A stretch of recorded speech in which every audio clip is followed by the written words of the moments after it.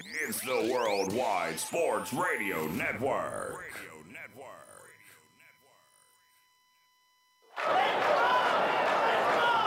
Broadcasting from coast to coast, city to city, coast to coast. It's time for the Ryan Hickey Show on the Worldwide Sports Radio Network. If it's happening in sports, it's being talked about right here. And here's your host, Ryan Hickey. Good Thursday morning. Welcome into the Worldwide Sports Radio Network. It is the Ryan Hickey Show with you here for the next 2 hours. On this Thursday morning, we get you locked and loaded for Conference Championship weekend in college football and week number 13 in the NFL. Wow, more and more big news keeps on flowing, and we think, reportedly at least, Notre Dame is making their next head coaching hire. They are replacing Brian Kelly, which, when we were back here on Monday's show, was the head coach of Notre Dame a few hours later.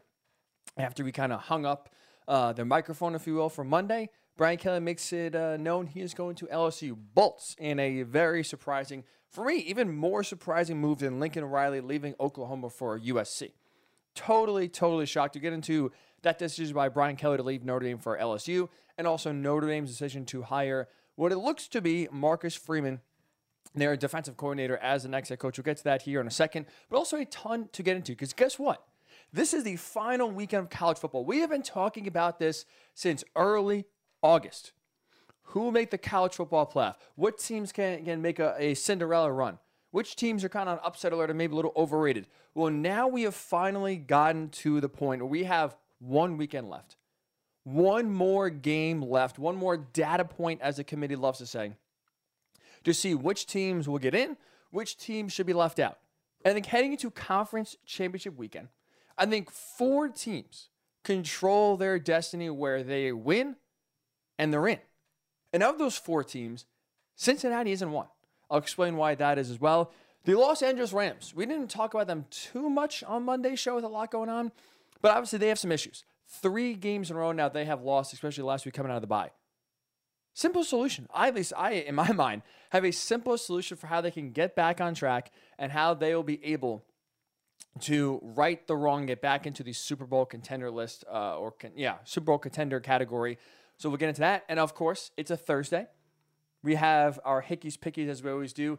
Nick McCool, my guy, will be joining us, a so-called music savant. He has made fun of me for my Spotify Wrapped Top 5 list. If you're a Spotify user, obviously you know that is always a fun time of the year when you see the most listened to songs, most listened to artists. Well, my top 5 came out yesterday, and he thought it was the worst, literally quote for quote, worst I've ever seen in history. So we'll get into that as well at 10:20 Eastern. We are coming to you live from the Big Italy Pizzeria Studios, where it's great pizza, hot heroes, and phenomenal dinners. Make sure you check out BigItalyPizza.com to find a location near you. So let's get into it. Notre Dame makes the hire. Reportedly, they will make Marcus Freeman the next head coach officially within the next day or so. But that's where the reports are out there that Marcus Freeman is going to be the new head coach. Tommy Rees, the current offense coordinator, will stay on board and remain in his current position with Notre Dame as well. Now, my reaction to that is this. I think Notre Dame made the wrong move. For me, my number one target would have been Luke Fickell, the Cincinnati head coach. So now if Notre Dame either didn't reach out to Fickell, they were impatient, didn't want to wait for Luke Fickell to finish up what could be, likely, will be a run to the college football playoff, or they had Freeman as their number one choice ahead of Luke Fickell, I think they were wrong. I think they made a big-time mistake in not having Luke Fickell become their next head coach of Notre Dame. Now, if he's not interested, that's a different story. Right now, there are no reports out there saying he wasn't interested, that he was offered the job and turned it down, or didn't even want to be in consideration.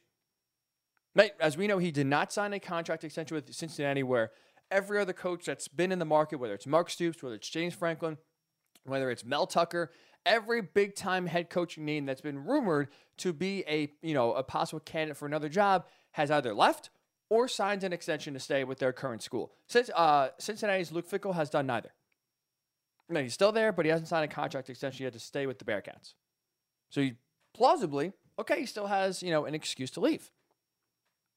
And reports are that the 2 jobs he covets the most, The two jobs he would leave Cincinnati for, because remember, he was a big-time candidate at USC.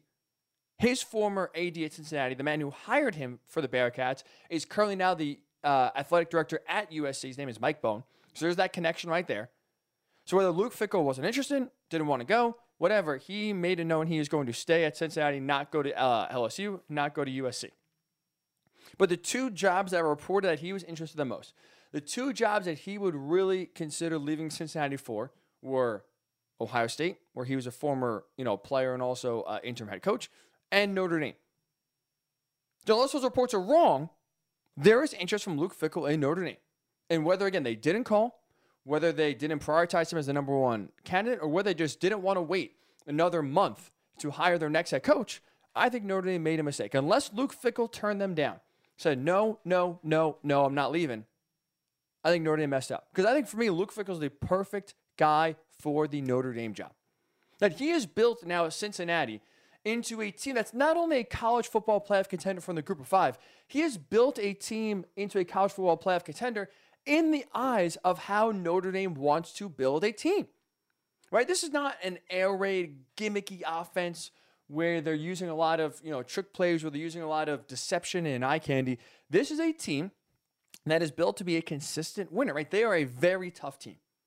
Offensively, defensively, mentally, they are tough. They have a really good defense. They're feisty. They get after you. They mirror their head coach. They're intimidating.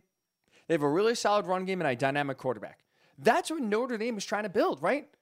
Throughout Brian Kelly's, last 12 years as head coach, they've always had great offensive lines. They've always been able to run the ball. They always had a really good defense. Those things build sustainable winners in college football. That's what Luke Fickell has done in Cincinnati. That's what Notre Dame is looking for in the next head coach.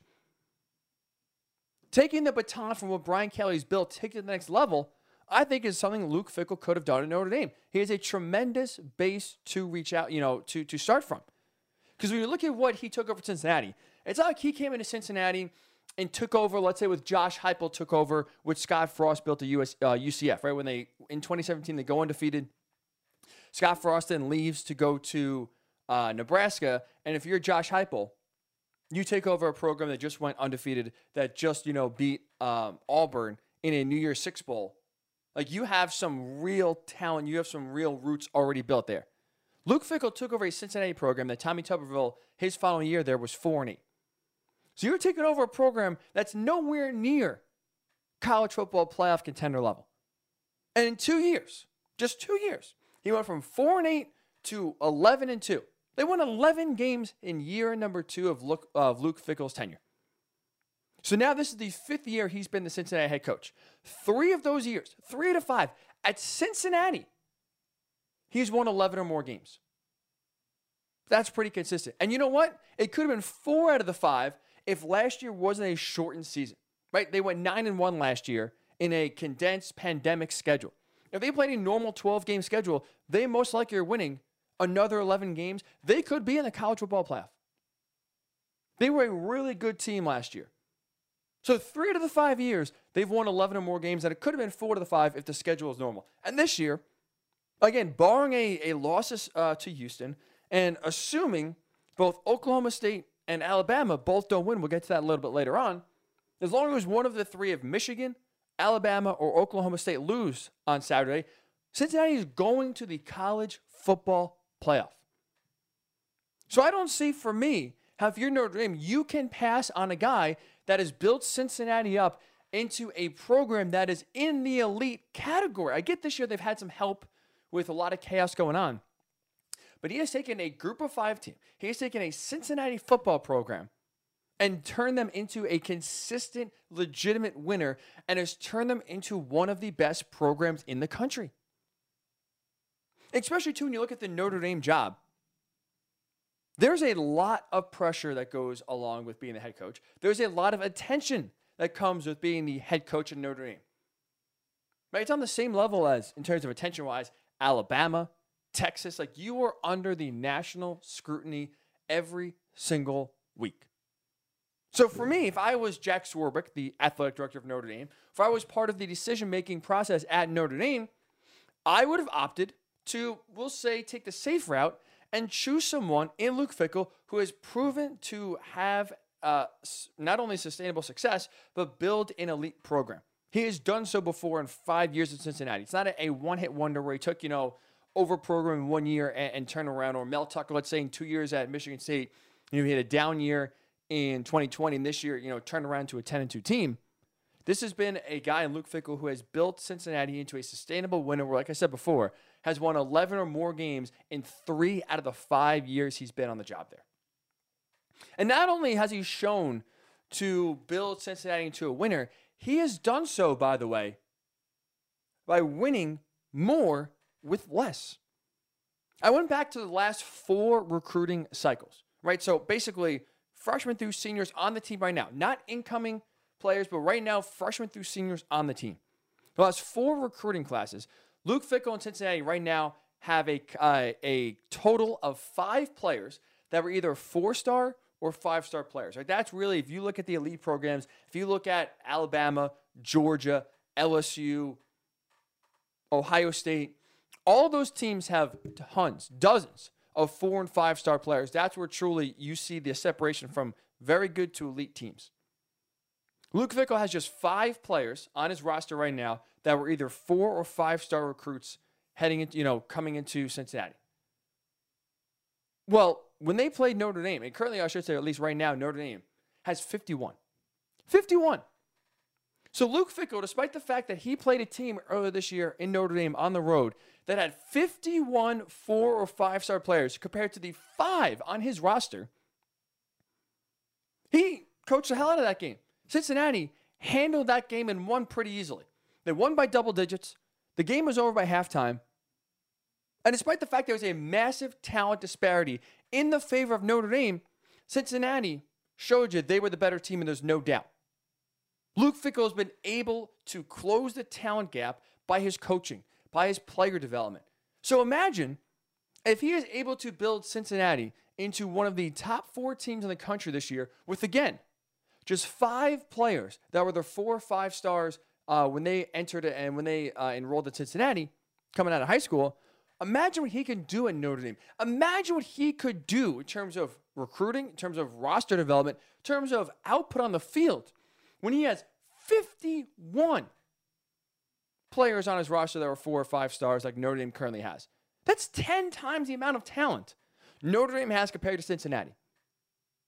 So if Luke Fickell can get a team with 10 times less talent into the college football playoff, imagine what he could do with a team that has 10 times more talent. That's, for me, why I think Luke Fickell would have been the perfect hire for Notre Dame. Like I said, we don't know if he was interested. We have no idea if he was offered the job, if he even took an interview, if he even wanted to think about the idea. He could have said no. He could have turned it down. And fine, Notre Dame, I think, made a great hire in Marcus Freeman. I think that's the right move to make if Luke Fickell says no. But like I said, reports are that there's 2 jobs Luke Fickell would have left Cincinnati for: Notre Dame, Ohio State. If Notre Dame didn't have him number 1 on their list, if they didn't reach out to Luke Fickell to gauge his interest, if they didn't want to wait, because now, again, you assume Luke Fickell makes the college football playoff. Listen, I don't think he's pulling a Brian Kelly. He's not leaving his program that's about to go to the college football playoff to take over the Notre Dame job. So Notre Dame would have to wait until earliest, January 2nd? Or I guess January 1st, technically, with the way the schedule works where they're playing on New Year's Eve, the college football playoff semifinals this year. You'd have to wait another month to be able to hire a head coach, which there goes the early recruiting signing period is in 2 weeks. Obviously, you blow by that. You want a head coach in place in theory, but I would rather lose out on a recruiting class for this year and have, to me, one of the best head coaches in the country over rushing to it, getting someone else, getting a second or third choice because you want to kind of round up as many recruits for this early signing period that's coming in 2 weeks as possible. So that's why I think Notre Dame made a huge mistake if they didn't have their priorities straight and Luke Fickell wasn't number 1 on their list and didn't tell them no. Speaking of mistakes, quickly, I'll get into this. Brian Kelly.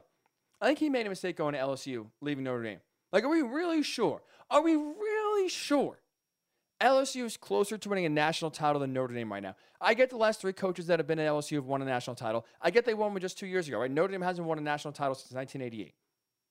Well, LSU won one in, what was it, 2003, 2011, and 2019.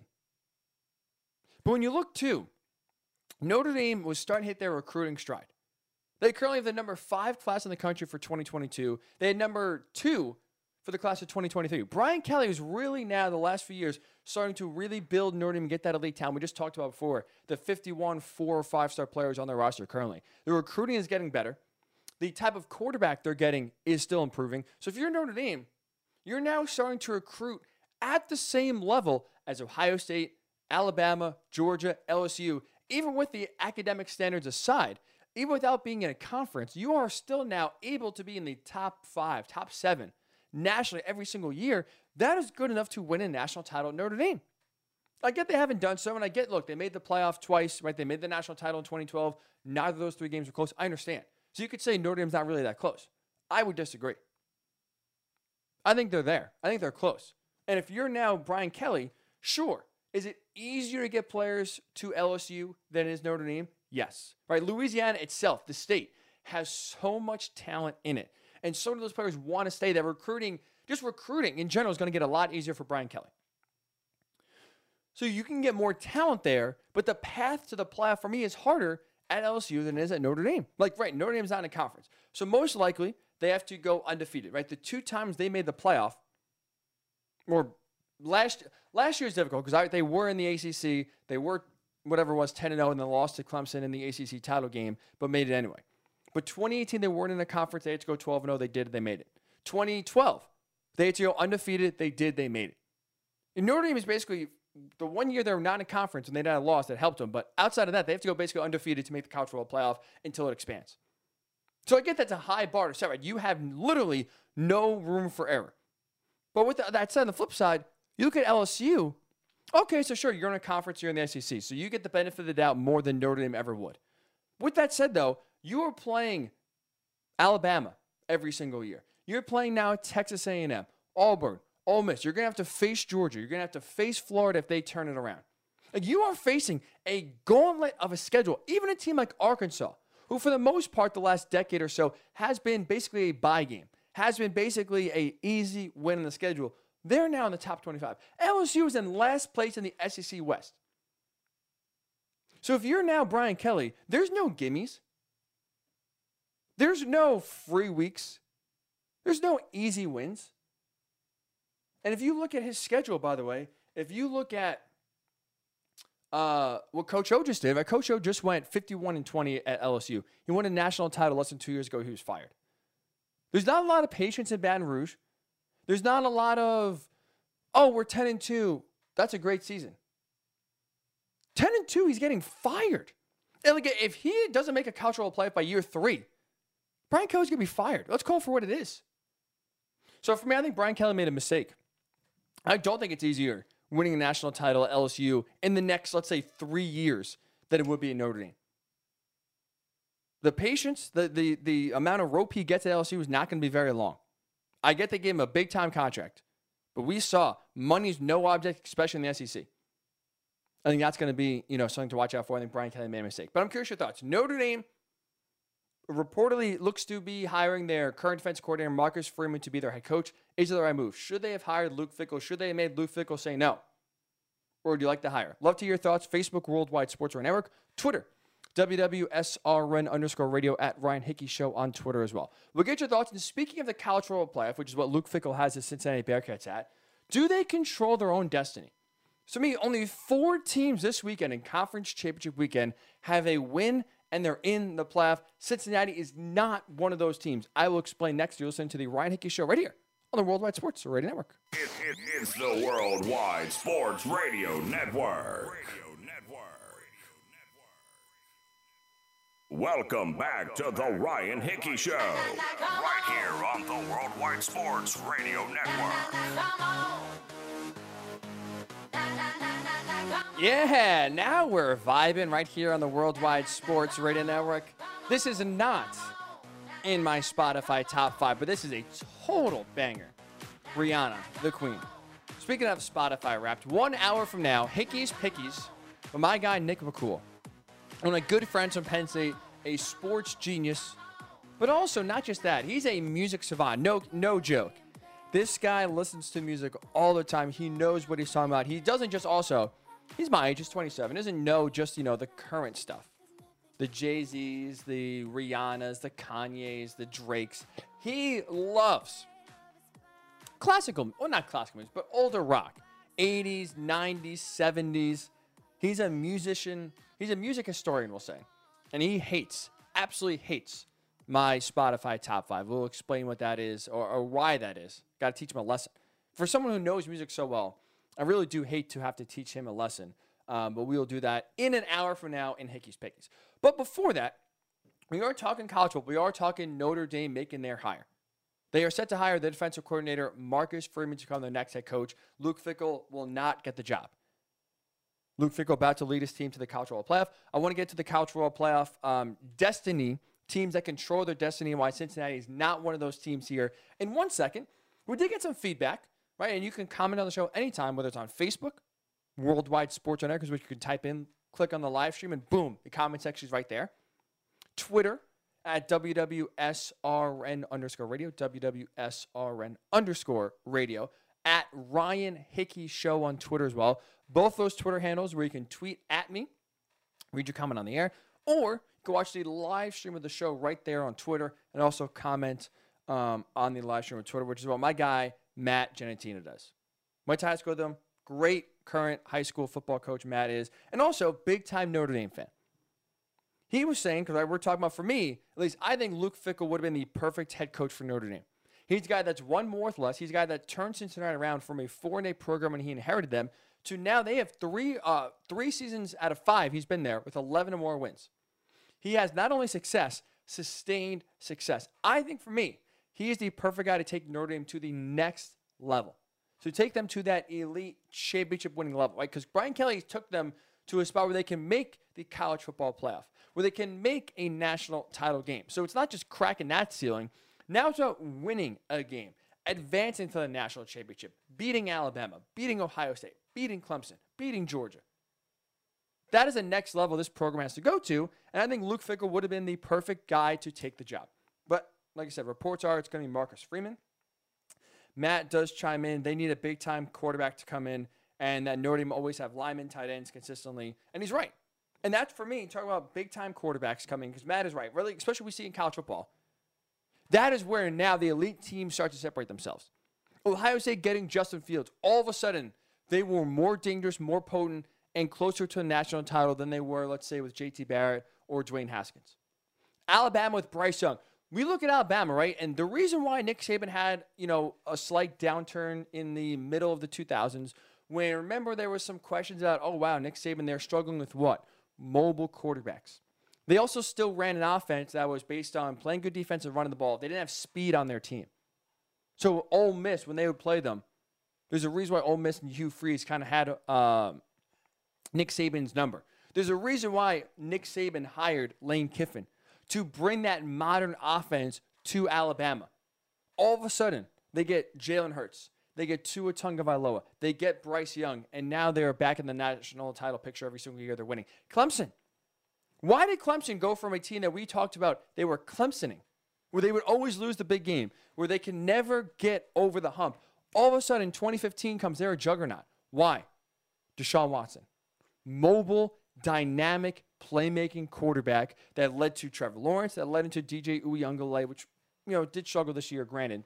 But so far, whether it's Trevor Lawrence, whether it's Deshaun Watson, they transformed the Clemson program from consistently good to elite. Just like that. Quarterback play now in college football, because it's so hard to find consistent, good, young quarterbacks, those who have them automatically jump right to the top. Automatically the elite of the elite. Cincinnati has that in Desmond Ridder. Desmond Ridder is a really dynamic, mobile, athletic, playmaking quarterback. Sometimes maybe struggles with consistency and accuracy, but he's a guy who can light it up, who can make plays with his feet, make plays with his arm. He's a playmaker. Luke Fickell was able to get that at Cincinnati. That's been the one thing Notre Dame has missed, whether it's Jack Cohen, whether it's Ian Book, Tommy Rees. They've kind of always missed that playmaking quarterback. They had it with Everett Golson when they made the 2012 national title game, but consistency for Everett Golson was one of his biggest downfalls. We'll leave the academic jokes out as another reason for Notre Dame's downfall. But anyway, Matt is right. They need a dynamic quarterback. And for Luke Fickell, for me, his ability to win more games with less talent, I think is would have been a perfect solution for Notre Dame coming in. He would have been able to recruit a lot better than he does at Cincinnati. He already has a dynamic quarterback, and he's shown he can get there at Cincinnati. I think he could do that at Notre Dame. For me, thought Luke Fickell was the perfect choice for Notre Dame. They are going to go with Marcus Freeman. So let's get your thoughts. Again, is that the right move? WWSRN_radio on Twitter, at Ryan Hickey Show on Twitter as well, Facebook, Worldwide Sports Radio Network. I do want to talk about the college football playoff because, as we know, right, the final weekend of games is on Saturday and a little bit on Friday as well. This is the final time teams can show the committee why they belong in. And I think now, as you head into conference championship weekend, I think four teams are guaranteed in for the college football playoff no matter what happens as long as they win. Doesn't matter that chaos happens in front of them, behind them. These four teams win, they are locks to get in. Georgia, Michigan, Alabama, Oklahoma State. All four of those teams win and they're in. Cincinnati is not in there. I will explain why, but let's go through it one by one. We'll start with the easy ones because there's not much explaining to you. Georgia can win or lose. Georgia's in. Even if they lose to Alabama, with how dominant they were, going 12-0, they're going to be in at 12-1 no matter what, even if they lose. So the question for them is seeding. So Georgia, obviously, winning their in. Even if they lose, they're already in. Most dominant team in college football. Now for them, it's just about, are they going to get the 1 seed if they win, or are they going to drop down to the 2, 3, or maybe even the 4 seed if they lose? Georgia, lock in. This weekend doesn't really matter. Michigan, they're number 2 in the latest college football playoff ranking. They just beat Ohio State. They're 11-1 right now. You win the Big 10 title game. You beat Iowa, win and you're in. It's a guaranteed lock, and they're probably number 2 as well. Guaranteed win and you're in. So Michigan doesn't have much to do. Just beat Iowa. Doesn't matter how you win. As long as you beat Iowa, win the Big 10, boom, they're in. Georgia's in with the win. Michigan's in with the win. Alabama. They beat Georgia, they're in. I get Alabama's look shaky this year. In terms of the Alabama standard we are known to watch every single week, we are known to see every single week, this has been a down Alabama team. This has been one of Nick Saban's least dominant teams he's had really in the last 5, 6, 7 years. Not counting injuries in 2019 when Tua got hurt, and that kind of changed the direction of the entire season. But if they beat Georgia, they are in, and they're honestly probably the number 1 seed. Like, if you beat the most dominant team in college football, you beat the one team that no one's even gotten close to. Think about it, Georgia this year. Their closest margin of victory, just victory, is 17 points. So no team has even been within 3 scores of Georgia this year. Or no one's been within 2 scores of Georgia this year, I should say. And that's in the SEC. The most points any team has scored on Georgia this year is Tennessee that scored 17. That's it. So if you're Alabama, I don't care that you barely beat Auburn with a backup quarterback. It doesn't matter that you barely beat a last-place LSU team by 6 points at home, or you needed a 2-point conversion to fail in order to beat Florida in the Swamp earlier this year. They beat Georgia. They are obviously guaranteed in, and they are the number 1 seed. I don't think it's going to happen. I'm absolutely picking, well, like I said, there goes my pick for Hickey's Pickies. We'll do that in a little bit, but I'll tell you right now, spoiler alert, I'm taking Georgia. But if Alabama wins, they shock the world. They're in and they're number 1. So those 3 are easy. Georgia, win or lose, they're in. Michigan, you win no matter how it looks. You win and you're in. Alabama, win and you're in. Those 3 teams are easy. Here's where it gets interesting. Oklahoma State. They are sitting there at number 5 in the country. They're currently out, right, of the top 4. They're taking on number 8 Baylor this weekend in the Big 12 title game. If they beat Baylor, they beat the number 8 team in the country. I don't care if Georgia loses and if Michigan wins, if Alabama wins, if Cincinnati wins. Nothing in front what happens to Oklahoma State. Nothing happens in front of them to Michigan, Alabama, or Cincinnati. As long as Oklahoma State wins, they are in. Because their resume right now is too great to leave out. They beat Baylor. That means they would have 3 wins over current top 15 teams in the committee's eyes. They would have a win over Baylor, which they already have. They'd have another win over Baylor, and they have a win over Oklahoma, who's currently number 14. So that's 3 top 15 victories over the latest rankings by the committee. No other team in the top 15 has more than 1. No other team right now, whether it's Georgia, whether it's Alabama, whether it's Cincinnati, Michigan, we can go up and down the list. No team has more than one win over a current top 15 team. So, Oklahoma State would have 3. So I don't see how you can justify leaving out a 12-1 Big 12 champ with 3 wins over current top 15 teams. I don't know how you gauge this. I do take some stock in this. I like to look at the rankings of when they played. Because you can play a team that's currently number 3 and they're playing well. They have an injury or they suffer a loss and it all kind of goes into a tailspin. Now maybe that loss or that win looks worse, or vice versa. You're playing a team that's on the downturn, you beat them, and all of a sudden they get hot and they're one of the best teams in the country. Okay, sure, maybe they rise up to the top 10, but you didn't beat them at the moment the way they're playing right now. So I like to look at the current rankings of when these teams played. Oklahoma State, when you look at the current rankings of when they played teams, they would have 5, including if they beat Baylor on Saturday. They would have 5 wins over top 25 opponents. So 3 wins over current top 15 teams, 5 wins over top 25 teams they've played throughout the year. That resume is not getting left out. I don't care if Alabama beats Georgia and both SEC teams are in. I don't care if Michigan beats Iowa and they're in. I don't care if Cincinnati beats Houston. One of those teams is getting bumped for Oklahoma State because their resume is too strong to leave out. So for me, Oklahoma State, win and they're in. Win and they are in, which brings us to Cincinnati. I did not put them as a win and in team, and here's why. I don't really think the committee would put Cincinnati Cincinnati in if they just win. Cincinnati is going to need help. Like I just told you, if Oklahoma State wins, if Alabama wins and Michigan wins, you're going to have Georgia, we just talked about, they're in, win or lose. Michigan win and they're in, so if they beat Iowa, they're in. Alabama, if they beat Georgia, they're in. And so that 4th spot, if Oklahoma State wins, it's going to come down to Oklahoma State and Cincinnati. I've been pounding the table. I've been a big-time advocate for Cincinnati to get into the college football playoff.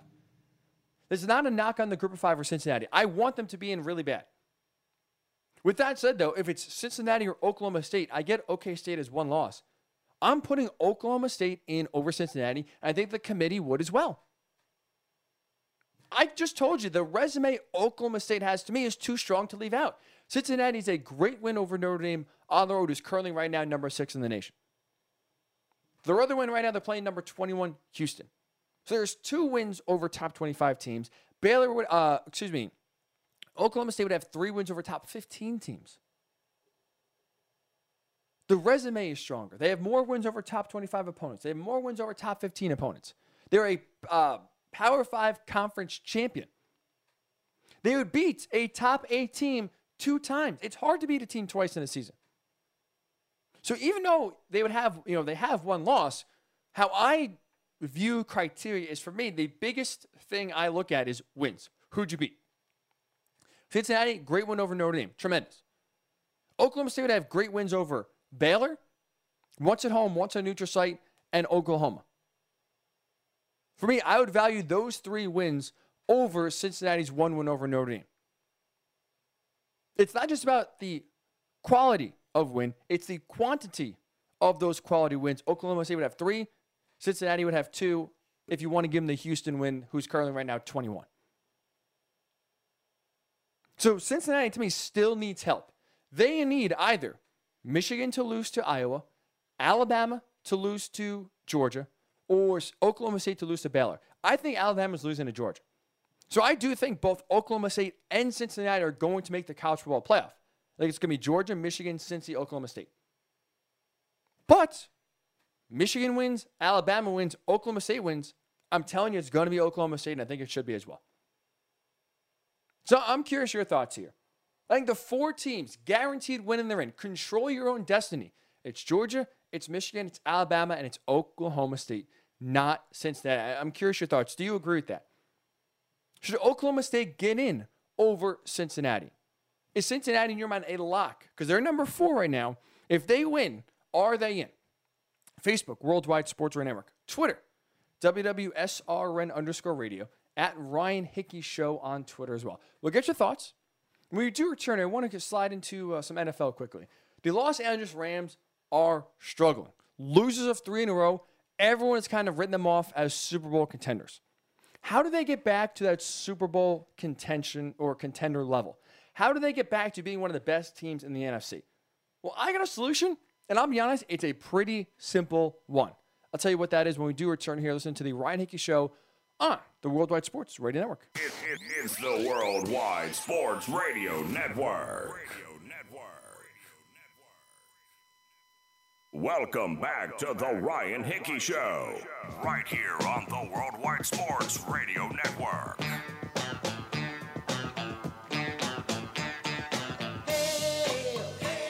And welcome back into the Ryan Hickey Show. Come and get your love. Great song, tremendous song. A song that I'm sure the celebrity guest picker for Hickey's Pick is coming on in about a half hour or so from now. Hates it, embarrassed by it. We'll try to get the answer for someone who claims to love music and knows music very well, why he hates such a classic traditional song. But before we get there, the Los Angeles Rams are in a conundrum. They have lost 3 consecutive games, and for a lot of people, they have lost faith in the Rams. They're writing LA off. For me, the solution is simple. I'm still a believer in the Rams because they can fix their problems. Because you look at the Los Angeles Rams right now, what's the biggest thing wrong with them? It's not Matthew Stafford or the wide receiver depth or the offensive line. It's they are without an identity on offense.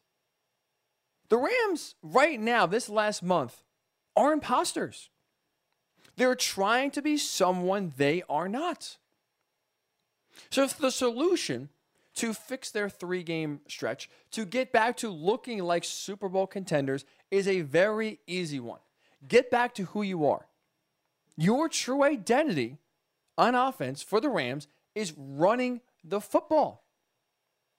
That will unlock the offense, the run game. It's not giving it to Matthew Stafford more. It's not Sean McVay all of a sudden getting figured out or needing to come up with a more creative game plan. They have gotten away from who they truly are the last few years. And I think running the football, getting back to their true identity, is how you get the Rams back on track to being Super Bowl contenders. Don't just take my word for it, though. Mike, who am I? I'm just a radio host on an internet show. I get I have no clout in the NFL, but how about we ask someone or hear someone get their thoughts that knows a thing or two about football? How about Kurt Warner? Pro Football Hall of Fame quarterback, Super Bowl winner with aforementioned Rams. I would say that's a pretty good source to go to. Kurt Warner was on a tremendous show on CBS Sports Radio, Rider Than You with Bill Ryder. He gave his thoughts of how the Rams can really turn their offense and kind of get their struggles back on, or fix their struggles and get the offense back on track. Right now, I think they're in a little bit of an identity crisis, figuring out, okay, what can we be and what do we need to be with this collection of talent if we're going to compete for that championship? It might not be the same way we played last year, or maybe it has to be the same way offensively that we played with Jared Goff when we went to the Super Bowl a couple years ago. Even though Matthew Stafford is a more talented player, what bodes well for our football team? What makes us the best football team, covers up some of the weaknesses, and allows us to play to our strengths within that? And so I think that's where they're at right now, is you get these shiny pieces, and you automatically think, hey, we can do so much more. Let's become a different kind of team. And that may not be the case with this Rams team, and I think I look at their offense and how they become much more of a spread offense than a condensed run-first, play-action offense, which is where they had so much success with Jared Goff. And, yes, Matthew Stafford's better at the wide-open drop-back game, but are they better if they continue to kind of major in that world? And those are kind of the questions that I have. So there you have it. Kurt Warner, again, former Rams Super Bowl champion quarterback, said what? Even though you have Matthew Stafford, a better quarterback than Jared Goff, the true identity of the team, what maybe fits the team better, is still that run first approach. Running the ball and then having a better quarterback really kill teams on play action more than Jared Goff did. And I think Kurt Warner's 100% right. Because when you look at the construction of the team, you think, okay, they got Matthew Stafford in the offseason. to me, a total upgrade. I think a lot of people would say the same thing. A total upgrade over Jared Goff. You have Odell Beckham Jr. You pair him with Cooper Kupp right now, the leading receiver in the NFL. And you think, okay, this is a team that's going to air it out. Sean McVay's a great offensive mind. It's going to be an air raid attack. They're going to throw. Well, you heard Kurt Warner just say it. They're still, their true identity, how they have success, is by running the ball first. Don't just take my opinion for it. Don't take Kurt Warner's opinion for it. Let's look at the stats, the cold, hard numbers. Since Sean McVay got there in 2017, where the Rams have ranked in terms of rushing attempts in the season does have a direct impact on whether they make the playoffs or not. 2017, Sean McVay's first year in LA. They ran or attempted to run the ball the 9th most times in the NFL. So top 10 in rush attempts. They made the playoffs that year. 2018, they were 8th in rushing attempts in the NFL, made the Super Bowl. Okay, 2019, right? Run, top 10 in runs the first 2 years, made the playoffs twice, went to the Super Bowl second year. 2019, they were 18th in the NFL in rush attempts. What happened that year? Missed the playoffs. Okay, last year. Forget the Jared Goff situation. Forget the broken thumb, John Wolford, everything that comes with Jared Goff and his struggles. The Rams were 7th in the NFL in rush attempts. They won a playoff game. This year, the Rams are 23rd in rush attempts. So even though they have a better quarterback, they are struggling right now in the midst of a 3-game losing streak. People are writing them off as Super Bowl contenders because the run game is not there. Every year they're top 10 in terms of rush attempts. They've either made the playoffs or made the Super Bowl. The one full year, they were outside the top 10. They missed the playoffs in 2019, and right now they're 23rd, and they're trending in the wrong direction. This team is predicated on running the football first. They need to get back to that.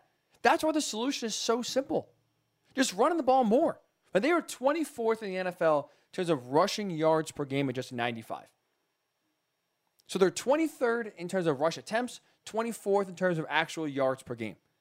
When you look at the logs in terms of passing yards per game for the Rams, rushing yards per game for the Rams, when they run as a team for 100 or more yards, because remember, with how they run the ball, right? It's not a Derrick Henry, Tennessee Titans offense where they just give Derrick Henry the ball and have him run. The Rams are creative with how they run. They have Darrell Henderson and Sony Michel, and Robert Woods has taken a bunch of handoffs, and Cooper Kupp Robert Woods when he was healthy took a bunch of handoffs, and Cooper Kupp gets the handoffs. They run the ball with multiple ball carriers in all different ways and all different, attempts of just, a downhill rushing attack. So as a team, when they run for 100 or more yards, they are 4-1 this season. As a team, when they rush for less than 100 yards this year, they're 3-3, including losing their last 3 games in a row. They have yet to rush for over 100 yards in a 3-game losing streak. As you know, they're 0-3. So the solution is there for the Rams. It's a very simple solution. Run the football more. I love Matthew Stafford. I'm not telling you to take the ball out of his hands because I don't trust him.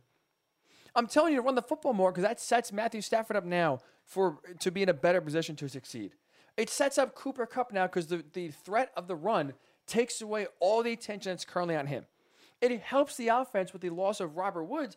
Even though you have OBJ there, Robert Woods is such an integral part of this offense that if you're going to throw the ball 35, 40, 45 times a game, his loss is felt more than if you're throwing the ball, let's say, 25, 30, 32 times a game. The run game has to come back for LA, or they will not become Super Bowl contenders again. Their struggles, to me, are very reminiscent of the Chiefs this year. Remember, it's still sort of there, but for like 6 weeks, a month and a half, 2 months, the Chiefs' offense was discombobulated. They couldn't score a touchdown. Patrick Mahomes was throwing picks left and right. The offense really stunk. But it's like, okay, why does the offense stink when you still have Patrick Mahomes, Tyreek Hill, Travis Kelce, Andy Reid? Like everyone that was on the team in the last 2 years that went to the Super Bowl is still there. Why is the offense all of a sudden now scoring 10 points a game and struggling to score 10 points a game and they're losing? It's because defenses found how to beat the Chiefs. They started dropping 7, 8, 9 guys in coverage. They took away the Tyreek Hill deep throw. They double covered Travis Kelce. And they basically told you, Patrick Mahomes, you're going to have to dump the ball off, basically throw it to your running backs and your lesser receivers, and have them beat us than have Tyreek Hill beat us for a 60-yard touchdown and Travis Kelce beat us for 100 yards a game. It took the Chiefs 6-7 games to figure out how to beat that defense, which was what? Doing what they don't normally do. Throw the ball to the running back out of the backfield. Dump it off, throw underneath routes. Have Patrick Mahomes attempt passes 5 yards or less on the line of scrimmage. What are you used to seeing with Patrick Mahomes? Airing the ball out 60 yards down the field. Throwing the ball on the run. These no-look passes 20 yards down the field. We never were used to Patrick Mahomes basically dumping it off. And we saw in the Raiders game what happened. He dumped it off to their running backs. Had over 100 yards receiving, one of their running backs did in the game against the Raiders. And guess what? All of a sudden, they opened up more lanes for Travis Kelce, opened up more deep throws for Tyreek Hill. They scored 41 points on the Raiders. A lot of those throws underneath led to the defense softening up. They finally realized how to get back on track offensively with a small fix, throwing the ball underneath, and now open up the defense going forward. For me, so the Chiefs finding out the answer was simple. That's why I'm still believing the Chiefs are going to the Super Bowl out of the AFC. The answer is there. It's just now about swallowing your pride if you're Andy Reid and Patrick Mahomes and saying, all right, we'll take those dump-offs every single time if you're going to give them to us. We'll beat you any way we can. We'll beat you death by 1,000 paper cuts. For the Rams, I'm still picking them to go to the Super Bowl because the solution is similarly simple. Run the damn ball. Run the ball with Darrell Henderson, with Sony Michel, with Cooper Kupp, with Odell Beckham Jr. I don't care who gets the ball. Sean McVay's a smart guy. Run it with whoever the hell you want. But the Rams, as we just saw, when they are top 10 in rush attempts, they are going to the playoffs. When they are outside the top 10, when they're throwing the ball more than running the ball, they are not a playoff team. Right now, they're 23rd in the NFL in rush attempts. They are not looking like a Super Bowl contender. They're not even looking like a playoff team right now. That has to change right now, starting this week. Running the football more.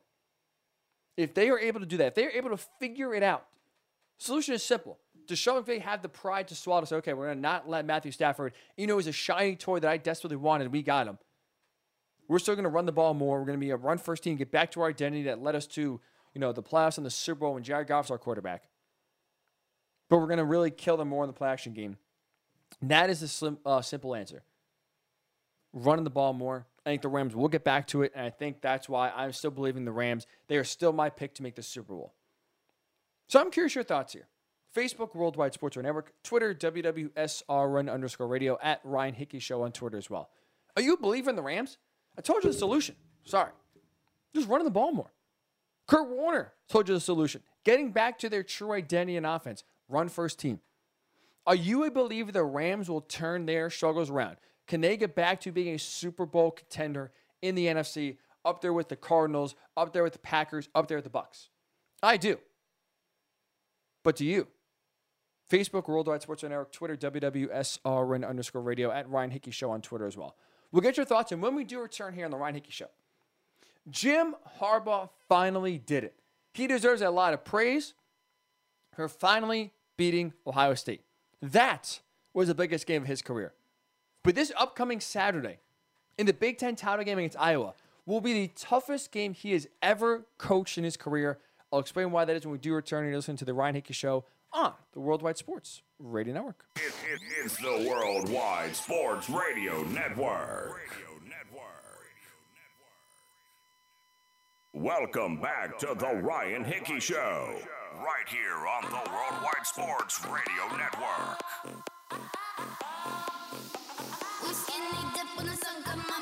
20 minutes from now, really actually 15 minutes from now, Nick McCool, my guy, second place finisher in the 2020 Hickey's Pickies contest, will join us to try to reclaim first place here. Be a lot of fun here. A lot of pickers. 4-1, 5-1, 6-1. No one has gone undefeated so far. We'll see if Nick is the guy to do so 15 minutes from now. The 10 o'clock hour, as a reminder, sponsored by LC Designs. Charcuterie boards are perfect for all occasions, especially now during the holiday season when everyone's joining, families together. No better, way to bond, break bread than over a nice charcuterie board with you and your friends or family. So make sure your guests are happily fed with some delicious and aesthetically pleasing charcuterie boards made by Lauren Clark. So check out lcdesignsnyc.com lcdesignsnyc.com for more information. So before we get to Hickey's Pickies here in 15 minutes, I do want to talk about one game in particular this upcoming weekend in college football. That is the Big Ten title game, Michigan versus Iowa. And I want to focus specifically on Jim Harbaugh. This is the toughest game Jim Harbaugh will ever coach in his career. Saturday, Indianapolis, Big Ten title game. Tougher than last week against Ohio State. Tougher than the Super Bowl he coached with San Francisco. The reason why this is the toughest game of Jim Harbaugh's career is because it's a trap game. It's a trap game. It's insane to say it, and I get it. If you're thinking already right now how stupid I am for calling a Big Ten title game with a path to the playoff on the line a trap game, hear me out. I get it's impossible, right? This is not only the Big Ten title game, not only the chance for Michigan to win a Big Ten title, go to the college football playoff. The reason why it's a trap game is because emotionally, it's really hard to come down from last week, right? Because you hear trap game and you think what? Overlooking your opponent, not respecting your opponent. And that's where teams, especially in college football, get caught by kind of, already thinking about next week or already just kind of thinking, all right, we're going to walk out on the field and beat this team. But it's not to me that Michigan isn't respecting Iowa. It's not the fact that they're already basically getting ready for the college football playoff.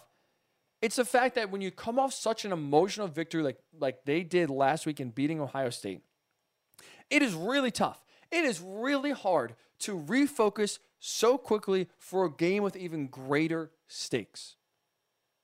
This is the biggest game. This is the closest to a championship Michigan has been in 15 years. This is the biggest game since they played number 1 Ohio State in 2006 when they were number 2. Michigan has never been this close to a championship in 15 years.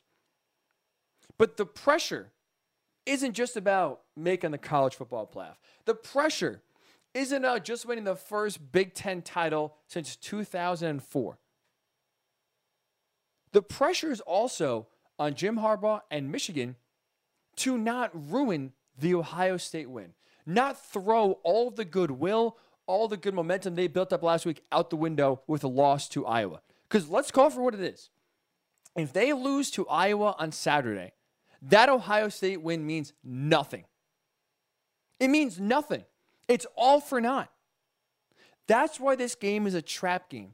Because emotionally, when you are so happy, so relieved to finally beat a team that has stomped in your head now for almost a decade, it is really hard to refocus in a day and now get back and even kind of generate that emotional investment that you need to face now an opponent in Iowa that isn't as talented as Ohio State, but the stakes are even greater than it was last week. Because you look at Michigan, right? They are what? They're coming off the high of beating Ohio State. First time they beat the Buckeyes since 2011. Snapped an 8-game losing streak. First ever win in the rivalry for Jim Harbaugh as a head coach. So that's a huge, huge moment for the Michigan program and their future. We saw it on the field, right? They beat Ohio State in the Big House. That scene after the game was unbelievable. The snow is falling. The fans rushed the field. You have Aiden Hutchinson kind of just looking like we did it. Like this is the best moment of life. Jim Harbaugh looks like the most relieved man. Like you just took a million-pound, gorilla off his back.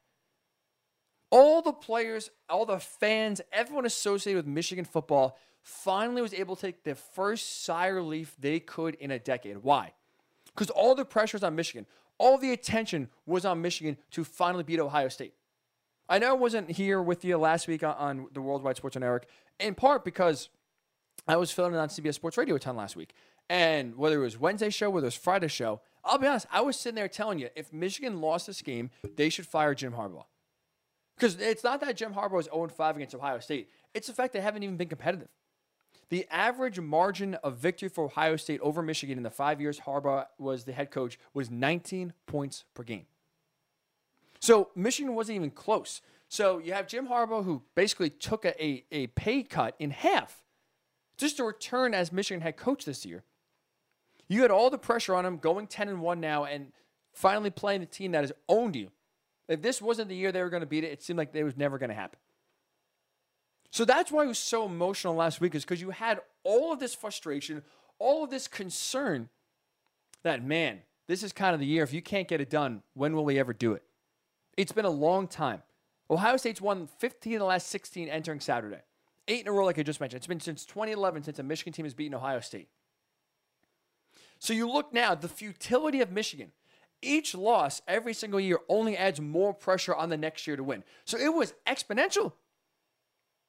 There was so much pressure on Michigan. To their credit, they played clean. They played like a team that had no pressure on them.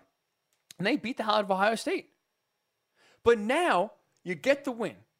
You finally win the game, right? It's the biggest game of Michigan's schedule every single year. The game. It's bigger than when they used to play Notre Dame. It's bigger than when they play Michigan State. This is the biggest game of every coach and player's season, is Ohio State. Now that you win that game, you're asking 18 to 22-year-old kids to refocus after a colossal, arguably program-shifting win. That's so hard to do. We see it happen in college football more than any other sport. The letdown after an emotional victory. Look at it this year. It happened in Michigan State. Michigan State beats Michigan in that epic back and forth game. They come back from 2 touchdowns down in the second half. Kenneth Walker had his highest moment, 5 touchdowns. And what happened? Everyone was calling Purdue a trap game the next week. So when everyone is telling you it's a trap game, you really can't consider it a trap game, right? Because you got to think, okay, Purdue has already had 1 win over Iowa. Everybody is telling you this is a trap game. Michigan State taking on Purdue the next week. So you can say over and over and over again, it's a trap game, meaning, okay, Michigan State's focused because they know this is a big game. And what happened? They still lost to Purdue. Emotionally, even though they took Purdue seriously, they couldn't get the emotions up to beat the Boilermakers, and they lost by double digits. Alabama came off that dominant victory over Ole Miss. I'll be honest, I thought Ole Miss was going to win that game. I predicted the Rebels to go into Tuscaloosa and win. That was a big game for the Tide. They blew out Ole Miss. What happened the next week? The very next week, they lost as 18-point favorites to Texas A&M. Lost flat out. How about Iowa? We mentioned Purdue before. Purdue got Iowa after they beat Penn State, right? That number 3 versus number 4 matchup. Insane game. Iowa got down early. Sean Clifford gets hurt for the Nittany Lions. Iowa eventually comes back. The fans storm the field. It seems this is Iowa's year to win the Big Ten and go to the College Football Playoff. The very next week, at home, they couldn't get up. They lost to Purdue. And then from there, we kind of saw their season go sideways. So we have seen, even when teams know it's a trap game coming, the emotions are so high from the week before, it's hard to get those back, on track. It's hard to refocus after coming off such an emotional high the week before. And you look now at the opponent Michigan is playing. Kirk Ferentz has made a living off of beating teams that overlook them. And again, I'm not telling you Michigan's overlooking Iowa or taking them for granted or think they're going to win and already getting ready for the College Football Playoff. I'm telling you, the emotions are so high from last week that I think it's hard to get kind of refocused really quickly. And you have to, if you're Michigan, come in sharp, come in focused, because if not, they're going to lose. Iowa's going to beat you because they don't beat themselves, the Hawkeyes don't. They turn every single game, no matter who they're playing. It's an ugly wrestling match. They make it ugly. They get dirty. They try to run the ball. They keep it in the trenches. They get after you. They're very physical. They're fundamentally sound, not a lot of penalties. They force a lot of turnovers. They play a style of football that usually, no matter what team you are, they drag you into the fight. It's always, the game is kind of Iowa's fight. Iowa's style of game. They make you beat them at their style of football. So Michigan has to be prepared for that, has to be ready for that. If you're not 100% focused, 100% locked in, that's how you get got. And just mention the turnovers. That's another way Iowa has kept it close against some of the teams that talent-wise are way better than them. This year, they're tied for 3rd in the country with 27 turnovers. 27 turnovers in just 12 games. They know how to get extra possessions. They don't give the ball away too often. That's how Kirk Ferentz has been able, with lesser talent for years and years and years, been able to keep Iowa relevant. Have them still winning big-time games and in the mix every single year for the Big Ten is because they play a style of football that talent-wise, they don't match up with the teams on their schedule, but fundamentally sound-wise, getting extra opportunities, winning the small battles is how Iowa continually wins these big games. So if you're Jim Harbaugh, you're now going against an opponent where your boys have to be locked in. Razor sharp focus in order to beat Iowa. I just think it's really tough. I'm not saying Michigan's going to lose. I think it's really, really tough to do after you coming off a win in which you beat Ohio State. That game is a focus 365 days a year. That game has been the focus, especially of Jim Harbaugh, for the last 5 years. Every single year he loses, the questions only get louder. The pressure only mounts. And so now you finally climb the mountain and slay the dragon. Well, now, waiting on the other side is Iowa in the Big Ten title game with a chance to go to the College Football Playoff. So I get when you hear the word trap game, I'm not telling you that Michigan's overlooking Iowa or they're not taking the Big Ten title game seriously. That's usually what you associate when it comes to trap games. I'm talking about trap game from an emotional perspective that I think even though Michigan knows Iowa's a tough opponent, I think it's tough to get those emotions back in check and ready to go, be locked in all week after coming off such an important victory. That's why, for me, it's the toughest coaching job of Jim Harbaugh's career. It's easy. Get your guys ready to go to beat Ohio State last week. It's harder now to get them grounded, focused, and have them realize this week is even bigger than last week. And it's tough to do emotion-wise. That's why, for me, this is the toughest game Jim Harbaugh's ever going to have to coach in. Interested, really excited to see how it goes. We'll get to the pick of the game coming up next. Hickey's Pickies, Nick McCool, my guy, second place finisher in Hickey's Pickies last year, will hop aboard. And also, not just pick some games, both NFL and college, but also talk about some music. Spotify Wrapped, if you're a Spotify user, or if not, it's impossible to see it or impossible to miss it. Everyone's posting their top 5 songs, top 5 artists. Well, I posted mine yesterday.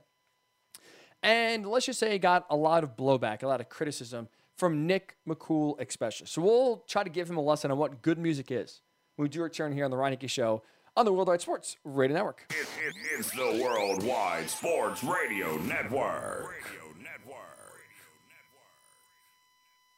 Welcome back to the Ryan Hickey Show, right here on the Worldwide Sports Radio Network. And welcome back into the Ryan Hickey Show. Of course, where else? The Worldwide Sports Radio Network. Hickey's Pickies is always my favorite segment of the week. And we bring a guy in because on the show, we try to give you good picks. But on top of good picks, we also give you some good music tastes on the rejoin. Like right now, the Macarena. You can't tell me that this is not a banger. Can't tell me you're sitting there, whether it's at work, whether you're just at home, chilling in the background, having us on, and you're not bobbing your head, moving your shoulders a little bit, and feeling a little groovy. But unfortunately, not everyone has the same great music tastes as yours truly. There are haters of good music, and we go out to the line right now for a man that not only makes some good picks, but really hates some good music. That's Nick McCool. Nick, what's up, man? Hickey, what's going on, my man? I am doing well. I'm doing well. We appreciate you coming on here. My first question for you is this, before we get to the picks. I gave you a lot of credit beforehand, before the show, because I said you are someone that I think is the most knowledgeable person when it comes to music, right? You don't just know the top, classics now like Drake and Rihanna and Kanye and all those people, but also you go back 60s, 70s, 80s, rock and roll, classic rock, all different types of genres and artists. You, sir, are a historian of great music, allegedly. Why do you hate good music like I try to put out here on the show and I try to listen to in my spare time? Hickey, let me tell you, man, I am a bigger Macarena fan than probably you. I don't know about that. No, I love the song. After every wedding I go to, I tweet about it. I tweeted I don't know if it was after my cousin's wedding in July or after my sister's wedding in October. I tweeted the next morning how the Macarena is better than Stairway to Heaven, which most people regard as the greatest song of all time. Wow, okay. I love the Macarena. I get down to it all the time. There's no question it's a great song. But how... I mean, you like what I wish you posted was how many, because people post how many hours or whatever they listen to. Like, my question is, how much do you listen to the Macarena that it's in your top 5? Like, you couldn't have listened to more than 45 minutes of music on Spotify this entire year. No, come on. I guess I got to pull up some analytics here, but I listen to music a good amount of times. And that's, like, you just mentioned how good of a song it is. So obviously a great song like that, I'm going to listen to it a ton. I might just listen to it like once, it gets me fired up. Like I just said, you can't listen to that song and not, kind of start bobbing your head and start grooving. So of course you're going to listen to it a ton. But yeah, so do you just like pregame to it every weekend, or are you sitting there like on a Tuesday, on your way to work, like listening to the Macarena, like on the subway? On the train. Absolutely. Interesting. Okay. No, that's fine. I mean, like, again, I love the song. It's just like, for that to be in your top 5, you must have just like listened to it 5 times, and you never listened to any other song more than like twice. So in case you missed it here, my top 5 on Spotify is this: Come and Get Your Love, single version, number 1. Ah Yes, So What, which is kind of off the cuff. It's a really old song, but I will say good one. Macarena's number 3. I Follow Rivers, but a little Magician remix, which is a total banger. Listen to it a ton this summer. And, a hit that everyone loves, Good For You by Olivia Rodrigo. Top 5. I think to me, I just see banger after banger after banger. You did, though, personally message me, tell me to not only delete that post that I had sharing the top 5, but also said this is the worst top 5 list you've seen in the history of your life. Why do you hate good music? It's true. No, it really is. And, I know people do hate on people for posting, like, their Spotify rap or whatever. I personally love it just because I like seeing what people listen to. I think it's really cool. So I won't hate on people for that. It's not a good look. I'm just telling you, again, as a friend, you do you. I'm just telling you as a friend, if I didn't care for you, I wouldn't say anything. I would let you embarrass yourself and keep it up. But I'm just telling you, All right, I'm trying to. So I'm the last thing I'm trying to see here is how long I did listen to it. Now I will say the top artist is Billy Joel. I hope that's acceptable. Yeah, that's fair. He's not my favorite, but that's fair. That's fine. Okay, let's see here. The only thing is the one thing about Spotify art, I will say, it takes forever to find out the numbers. See, they go through all this song and dance. They got to go all this rollout. I just want to see the pure stats of how many minutes I listened. Because I'll tell you, it's been a lot. It's absolutely been a lot. Let's see. I spent 16,000 minutes listening to Spotify this year. 16,000. That's a lot more than I expected, especially from you. So that's interesting. Wow. I don't know. I just, like. What can I say? Whatever. Yeah. Some people like good music, like yours truly. Other people hate good music, and that's just the sad fact of life. Unfortunately, I really thought you were a connoisseur of music. I'll be honest. We went to school together. I've known you now for almost 10 years. Honestly, my opinion of you changed yesterday.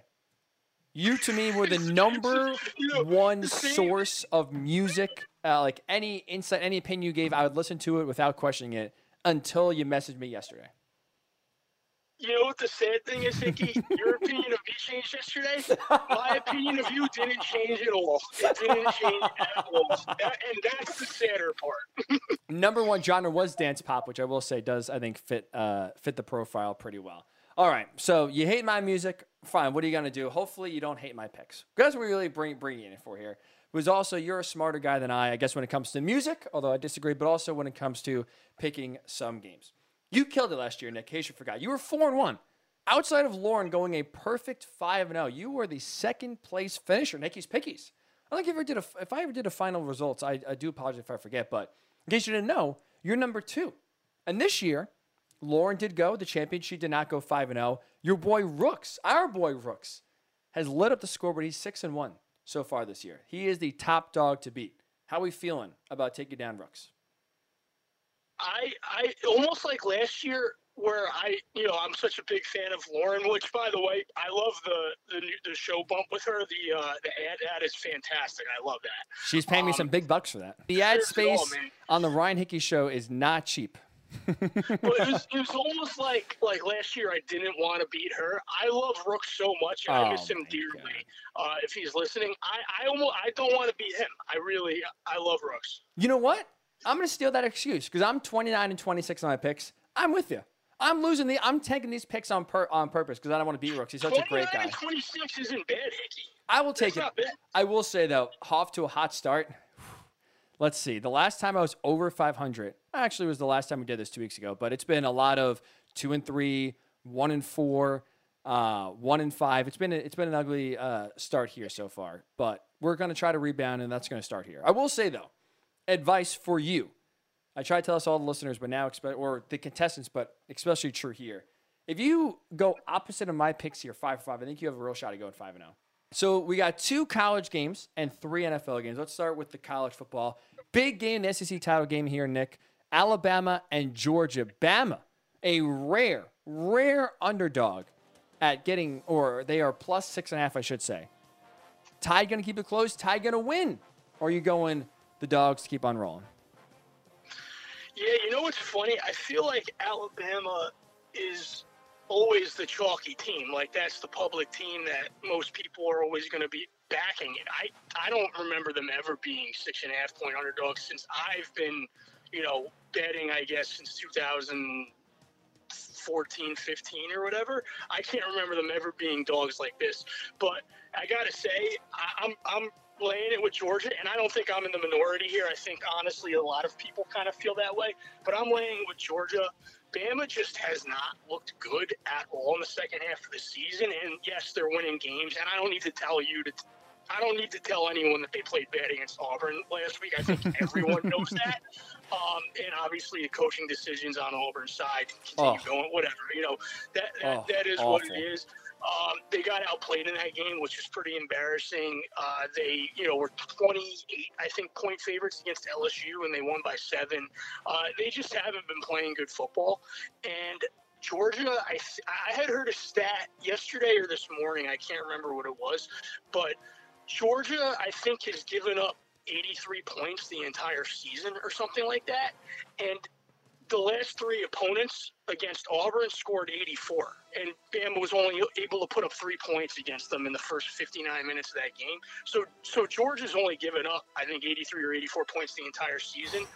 Bama's offense is not looking any good right now. I'm going to lay the points with Georgia. I really think they're going to beat them. I think they're going to beat them by 10. I'm with you. Like, I'll be honest. Like, you watch Alabama this year. For Alabama standards, what we're used to watching, this is not a very good team. This is one of, honestly, Nick Saban's worst teams when they're fully healthy. They have really struggled. Like you said, the offense has kind of stunk. And I'll ask you this, because since we're both on Georgia plus 6.5, I'll ask you this, or minus 6.5, I'll ask you this question instead. You mentioned the points, right? 83, 84 that they've given up all season long, the Georgia defense has. The most points in one game they've given up is 17 to Tennessee. Does Alabama score more than 17 points on Saturday? I mean, the way they're looking, it's hard to imagine. It's hard to imagine it. Yeah, it really is. I don't know. Yeah. I don't think so. You're right. Like, they scored 24 points, right? I think it was against Auburn, but that came in 4 overtimes. And like you said, they were held to 3 points, and that Auburn D-line was all over Bryce Young for the first basically 59 minutes and 30 seconds of the game. 57 minutes, we'll say, since before the last drive. So you look at this Georgia D-line. If you're having Alabama or Auburn's D-line getting after you the way they did against Bryce Young, I mean, Georgia's D-line is going to feast. They have a guy that I'm not even sure is a human being in Jordan Davis. This is a guy who, makes legitimately 300-pound guys on his team look small. So good luck to Alabama. I'm with you. I don't think they score 17 points. Maybe they get right at the number 17, but I don't think we'll see an Alabama offense score the most points on Georgia's defense this year. I'm with you. Dogs laying 6.5 points. They get the job done. Michigan and Iowa. Big Ten battle here. Jim Harbaugh wins the big one against Ohio State last week. Can he keep it up this week? Wolverines are big favorites here. 10.5-point favorites taking on the Hawkeyes. You going to lay the points with Kirk Ferentz and the boys, or are you going to take the points? You're going to bet on Jim Harbaugh? Well, I didn't get to listen to the beginning of your show, but I did listen to your last segment right before this. So I think I know where you're going with this one. And I tend to agree with most of the stuff that you said. But I am going to lay it with Michigan. I think they're going to start out really slow. I don't love this pick by all means. I will not be betting it on my own. There's no shot. But I will lay it with Michigan. I think it's going to be a really slow start, but I really just do not see how Iowa scores more than, say, I don't see them scoring more than 13, and I don't even know if they get to 13. So I just think, wearing them down late in the game, Michigan can probably punch in a few scores in the second half, and I think they'll ultimately pull it out by 2 scores. But yeah, I'm gonna lay the 11.5 with Michigan. Big number here. As you heard last segment, I talked about I think it's gonna be the toughest game Jim Harbaugh's ever coached. Now, I will say I think Michigan does win. I think it's close. I think Iowa covers. I'll take the 10.5 points in this game all day long, just because, like you said, Iowa plays a style of football that is going to be ugly. Michigan was able to bully Ohio State last week. We saw that Ohio State run defense truly wasn't fixed from week 2 when they got gashed by Oregon, and Michigan was the physical team. They imposed their will. They are, sure, more talented than Iowa, but Iowa will make it an ugly game. I think they'll force a turnover to keep it close late. I'm with you. I don't think this is a very high-scoring game. 17-13. No, it's going to be a rock fight, honestly. Yeah. Close your eyes watching it. It's going to be ugly. I love that term, rock fight. 20-13. Like, I think it's going to be close, ugly, low scoring. So I'll take Iowa. If they're going to get 10.5 points, I don't think they're going to win. But I'll take this to keep it close and cover. I will go Iowa here, but you're a smart man going against me. Michigan, this has probably a 35-13 blowout written all over it for the Wolverines. We'll go to the NFL. Talk about ugly, talk about physical, talk about possibly low scoring. Ravens and Steelers, always a fun matchup here. Ravens on the road visiting Pittsburgh, giving 4.5 points. Who are you going with here? I'm going to take Pittsburgh. Obviously, last week was really ugly for them. Did not look good at all. And Big Ben is absolutely cooked. I'm not making a hot take there at all. Everyone knows that. But I'm going to take Pittsburgh. I feel like Baltimore, I think Lamar hasn't been really that great, and the stats would show it. His last 5 games, actually, his QBR is under 50, which, so he's been in the bottom half of quarterbacks. I feel like he doesn't have the tendency to run like he normally does. These games are usually close. If you're giving me over a field goal with the home team, I'll take Pittsburgh. I don't love it, but I'll take the Steelers. I don't think, and Lamar is one of my favorite players in the league. He just doesn't look the same. And to your point, the last 4 games he started, right? Because he missed the 1 game against the Bears with the illness. The last 4 games he started, 3 of the 4, the Ravens have scored 17 points or less. So even when he's on the field, the Ravens' offense is not really playing them well. The 1 game they scored a lot of points was the Vikings. They needed a big comeback because Lamar kind of put them in a hole early to win that game in overtime. I'm with you. I'll take the Steelers at home. Right? It looked ugly last week for Pittsburgh getting blown out by Cincinnati, but this is a professional team. This is a team that's still a really good defense. Mike Tomlin and those leaders on that defense, T.J. Watt, Ben Roethlisberger, despite the fact he can't play, I think they have too much pride to kind of fold it up and say, see you later. I don't think the Steelers are very good. I do think the Ravens will win this game. But, right, given the Steelers 4.5 points at home, I think it's one of those games where they do rebound, they do play a lot tougher and keep this game close. To your point, too, the Ravens also play every game close. Even though they're 8-3, their point differential, I think, is like plus 20. Like, they have won every game close, lost some games close. Lamar's not really playing well, coming with a 4-interception game. I'm with you. Steelers at home plus 4.5. We'll take that every single day. In AFC East battle here, Nick, a division you know very well being a Jets fan. Patriots have looked like one of the best and hottest teams of the last 2 months. They're on the road in Buffalo against a team we thought was going to run away with this division. Instead, now they're in second place looking up at the first place Patriots. Patriots on the road in Buffalo getting 3 points. Who are you going here? I was kind of back and forth on this game because my thinking is Buffalo has obviously not lived up to where we thought they'd be at this point. And I think AFC is wide open. And if you told me to pick one team right now that I think might represent the AFC, I still might take Buffalo just because of the potential, but it just hasn't been there. So in this game, I'm actually going to take the Pats because currently they're at least equal right now, if not New England's better. And this line is saying that Buffalo's better by like half a point to a point. Mm-hmm. So I'm going to take New England. Another low-scoring game. Their defense is just absolutely locked in right now. I think from what I heard, I heard that there's going to be some pretty bad weather in this game. I think New England wants to pound the rock. Buffalo can't run it at all. So I'm going to take the points with New England plus 3. I hate to tell you. 4 picks, we agree on 3 of them. I'm with you. I know. I'm sorry. I'm really sorry, but I can't sit here and pick Buffalo for all the reasons you just mentioned.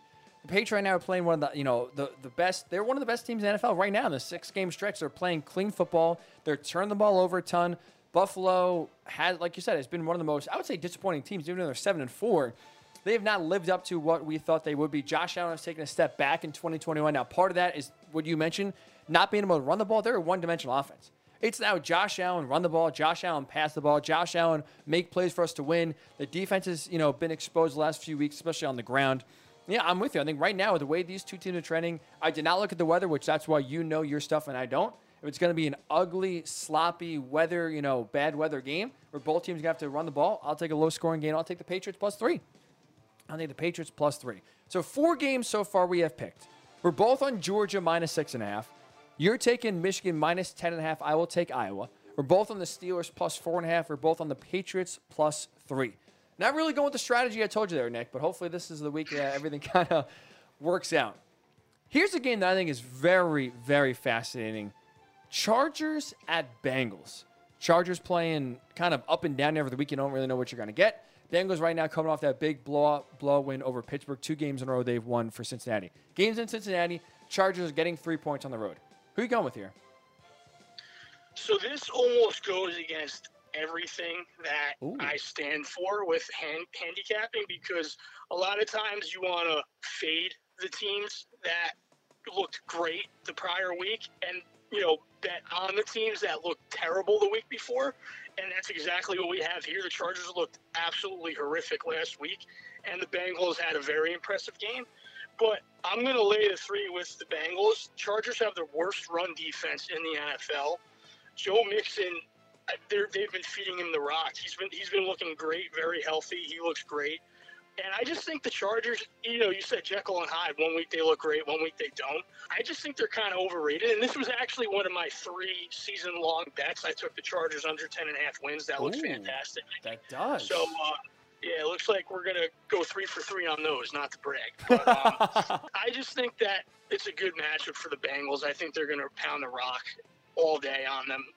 Terrible run defense for the Chargers.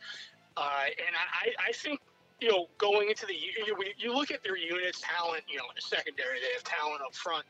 They have talent everywhere.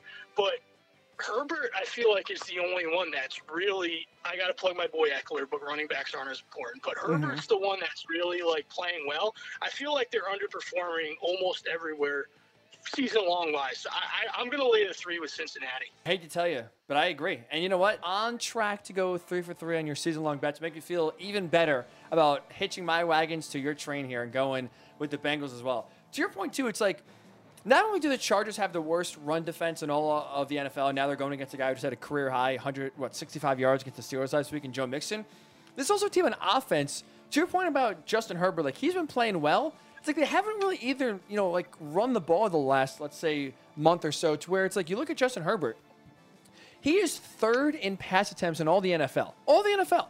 I believe it's Stafford and Brady, the two, or Brady and Mahomes, I believe, are the 2 quarterbacks with more pass attempts than Justin Herbert. He was great in his rookie year, right? And he's been a guy that we kind of gravitate to as an up-and-coming young quarterback. But that's still a lot to put on his plate, even though you have Mike Williams and Austin Eckler and Keenan Allen and Jared Cook. Sometimes when he's on the field, you find him as a safety valve, as a tight end. There's a lot of talent on offense. That's still a lot to put on the plate of a second-year quarterback. I think that's kind of also going into what the Chargers have been in a swoon. They're 2-4 in their last 6 games. To your point, they're even losing. It's not that they're losing. Outside of the Steelers game, their offense has been kind of up and down, not really consistent. They're losing games to teams like the Vikings they shouldn't be losing to. Even the Patriots, I know that, the Patriots are right now in the midst of a 6-game winning streak. But it's like even that game, you're coming out of the bye. That should be a game you win at home. And Justin Herbert did not really play that well. I think they're putting too much on his plate. And that's the thing where now you look at the Bengals, how well they're playing. It seems to really found great balance on offense. I think it's a dangerous matchup for the Chargers. They don't like them coming cross country east. The one time they did play in the Eastern time zone, they played, or I guess twice. The one time it was against the Ravens, they got blown out. Didn't even show up. I would take the Bengals here. The hot team at home, -3. I think they do cover and beat a Chargers team that is the most anemic team in the NFL. So we do agree, oh boy, on 4 out of the 5 picks, which means, you know what? 5-0 coming for one of us. Lock it up. Upset special time here, Nick. This is where you really get to move up the leaderboard. Rooks is 6-1 because he crushed his upset special, got it right, got 2 points. Who are you leaning on this week? Who are you feeling good about? At least keep it close, maybe even get an outright upset victory. So I'm worried, and coming into this, even before we had 4 of the 5 same picks, I was worried that we're going to have the same upset special. So you can let me know. But there actually are a couple big dogs in the NFL that I like this week, but not necessarily to win. So I'm going to take my chances with a game where I like the spread, but I also think the team has a chance to win, and I'm going to go with the Houston Cougars. Oh, +10.5. against Cincinnati. Obviously, Cincinnati's biggest game of their life. Yep. But I'm going to go, I love Cougars, Hickey. I'm going to go with the Cougars plus 10.5. Cincinnati, I just think is super overrated. Yeah, like, are they deserving of their ranking based on, like, other teams losing stuff? Sure. Are they the third or fourth best team in college football? Absolutely not. I'm sorry. I don't know if you think so or not. They're not. I'm telling you right now, they're not. I don't have much analysis. I can't tell you I've watched a single Cougars game this year, but go Cougs. You're an old soul when it comes to music and an old soul when it comes to chasing ladies. You love the Cougars. I love it.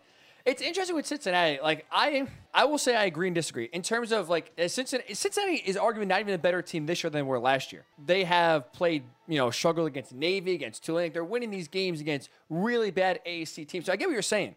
At the same time, though, I will say, when you look around the rest of college football, I would say Georgia's up there, Michigan's up there. I mean, outside of that, like, is Alabama really the third best team in the country? Oklahoma State I like a lot. They're a hot team, so I would probably put them ahead of Cincinnati. Outside of that, I mean, you start to look around, like, there's really not many teams that I think in terms of both play-wise and deserving-wise are better than the Bearcats. Like, to your point, are they the best Cincinnati team we've seen in a while? No. Are they the best Group of 5 team we've seen maybe ever? No. But at the same time, this year's been one where a lot of big-time programs are down.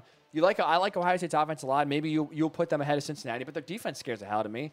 They're one of the few complete teams I think we do have. So even though they're not even better than, like you said, you don't think they're better than last year's team, I would agree with you there, which I think they are deserving of being the number 4 team because right now there's just a lot of chaos in college football where no one has really separated themselves outside of Georgia, frankly, in terms of being one of the best in the country. But I will say, with that said, I love the pick because this is kind of similar to what we were talking about with Iowa, Michigan, where you're not overlooking your opponent if you're Cincinnati, right? That's stupid. It's the biggest game of your life. It's the biggest game in Cincinnati football history.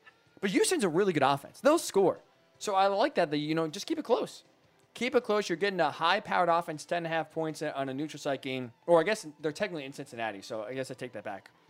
But I do like it. I will go similar.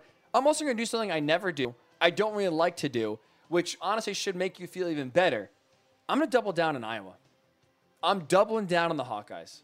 In Indy, plus 10.5. This is, to me, just an emotional roller coaster for Michigan, where you have one of the biggest wins in program history. I don't think it's being hyperbolic. One of the biggest wins of Jim Harbaugh's career. Maybe outside of the NFC title game to go to the Super Bowl. This was so much pressure on Michigan, so much pressure on Jim Harbaugh to win this game. They finally did it. The post-game scene in Ann Arbor was unreal. The music's blasting. The snow was falling. Every single player and coach looks like they just had, a million-pound weight lifted off their shoulders. Well, now it's like, okay, as soon as you get off the field, you got to refocus, and you got to play an Iowa team that's not flashy, that's not sexy, that really, you look at the roster, doesn't really have you, fearing anybody, but they play tough, hard-nosed football, and they live for games like this where they're being overlooked, I don't say by Michigan, but by national standards here, where I think where a lot of people are just putting Michigan in the college football playoff game. This is a bigger game. This is more stakes on it, obviously, than even last week's game. So how important last week was and how much pressure Michigan had, this week is even ratcheted up higher. I think for college kids, 18 to 22-year-olds, like we were both there, that's really tough to refocus and kind of almost forget about the Ohio State win, forget about all the, the attention that had on this game, forget about it, 24 hours later, focus on a new opponent. I think it's tough. Like I said, I do think Michigan's going to win. I think it's going to be a very, very close game. So I will double down on my Hawkeyes pick, 10.5, taking on Michigan, the Big Ten title. I hate doubling up on picks that we also do. But you know what? I'm going with the gut here. Usually my gut's been wrong most of the year, so that should make you feel better about the Michigan minus 10.5. But we're rolling with a team that ruined and ended Penn State season, which I also hate to say, which also just makes this game worse. Like, who are you rooting for? Who am I rooting for? Who are you rooting for? Big Ten title game. Michigan. I don't mind Michigan. I always kind of had a thing for. I don't know why. Even as a Penn State, I don't know. I don't have a problem with Michigan. I'm a huge Harbaugh guy. I love Harbaugh. Interesting. I don't hate Jim Harbaugh. I think he's an interesting, quirky kind of guy for sure. It's not like I despise Jim Harbaugh. I've always hated Michigan going back to my Notre Dame days. That was always the team I hated even more than USC. Then obviously going to Penn State, you transfer that over. I guess for me, I would feel the same way about Ohio State. I hate Ohio State. Don't want to see them win, but I rooted for them last week to beat Michigan. If they did beat Michigan, I'd probably root for them again here, taking on Iowa. So that's a team where, not exactly, I don't like them, don't get me wrong, but that's a team that I hate to say, I do find myself rooting for in situations like this where they play big-time games just because I think they're the better team, unfortunately, even though Iowa. Now at least I got to root for a team that I think is not very good. Don't really like in Iowa, but there we go. That's what having and rooting for a bad football team does to, us, Nick. Makes us root for teams we don't really like to root for, which sucks. Absolutely sucks. Thank you for coming on. Thanks for giving us some hot takes when it comes to music. Thank you for agreeing with 4 of my 5 picks. It makes me feel good about the direction of where these are going. And we appreciate you coming on, man. I appreciate you putting in extra hair gel just for me today. I got a fresh cut. I got a fresh cut on Tuesday. Knowing your appearance was coming, I got to make myself look presentable, make myself look good. Beautiful. If I had more time, I'd give you my top 5 list, but we can do that. Come on, give me your top 3. Give me your top 3 real quickly. I have time. All right, top 3. This is so far. I'm an Apple Music guy, not Spotify. Jeez, come on. Oh, so you don't even know. All right, good luck guessing. Do me a favor. No, it has an updated list. I get an updated list throughout the year. Every day they update it. Okay. But I still have 30 more days left in the year. But as it stands right now, number 1, Roadhouse Blues by The Doors. Ever heard of them? Okay. I don't think I've ever heard that song, to be honest, but okay. Stand by REM. Ever heard of them? Told you, he's an old soul when it comes to music. All right, what's number 3? And Rearview Mirror by Pearl Jam. Ever heard of them? Wow. Pearl Jam. Beautiful. REM. Beautiful top 3. And what was the other one? The Doors? The Doors. There you go. Versus my top 3. Come and Get Your Love. A Zac Efron song in a movie he did about a DJ. That was pretty crappy, I'll be honest. The movie sucked, but that song is very catchy. And the Macarena. You tell me, America, who has a better top 3 list, and explain to me why it's not Nick. That's all I will say about that. Nick, you are the king of music, the king of picks. Thank you, buddy, for coming on. We'll have to do it again soon. Yeah, no doubt, man. Yeah, once I'm done with the exams and everything, I definitely got to come on more. I got to say, though, before I go, honestly, dude, you sound awesome on here. You sound awesome. I got to listen on Sirius, on CBS Radio last week. I got to listen on my Sirius app. You seriously, dude, you sound amazing. I'm really proud of all the work that you put in and everything over the years. I mean, from when I was doing it and you were great then, it's like night and day, man. You were amazing. You really are. We did, in case you didn't know. I guess I didn't mention before. That's a bad job by me. Me and Nick did host a show together in college. Hick and Nick. So if Nick ever decides CPA, being an accountant is not for me, the co-hosting, the chair is open. The chair is absolutely open for a Hick and Nick reunion because you give me a life outside of sports. I don't know anything outside of sports, obviously music included, and that's what you brought to the table. It was a lot of fun. Yeah, I miss it, man. Yeah. So the people are clamoring for Nick to make a return behind the mic. Maybe one day. Maybe when you retire like 40 years old. How about that? I'd rather do that than what I'm doing. Maybe I'll get my CPA and still do what you're doing. We'll see. I'm waiting for you to get the radio deal, and then I'll swoop in and take your spot. You know what they always say? The best radio hosts are former accountants who just study for the last 2 years to get their CPA and then just pass it and say, all right, I'm out of here. That's always the path for success. Nick, buddy, we'll talk again soon. Thanks again. Thanks a lot for having me on. Thanks, brother. Continued success. That is the King, Nick McCool. Don't worry. I did pay him for saying all those nice things about me. The check has already been in the mail. Hopefully it didn't get lost in the mail. Don't worry, Nick. The check is definitely sent, so keep on checking your mailbox. That was very kind. Nick is the man. His music tastes, I mean, look, I just told you my top 3 and his top 3. We all know who has the better music taste there. So we appreciate Nick for hopping on, giving us some great picks. We appreciate you for joining us on a Thursday morning, getting set for the last weekend in college football and the week 13 of the NFL. We appreciate all you for tuning in, making us a part of your Thursday morning. We will be back on Monday. Break it all down. NFL, college. Who's going to the college football playoff? We will finally have answers. My final prediction, by the way, just to get on the record now.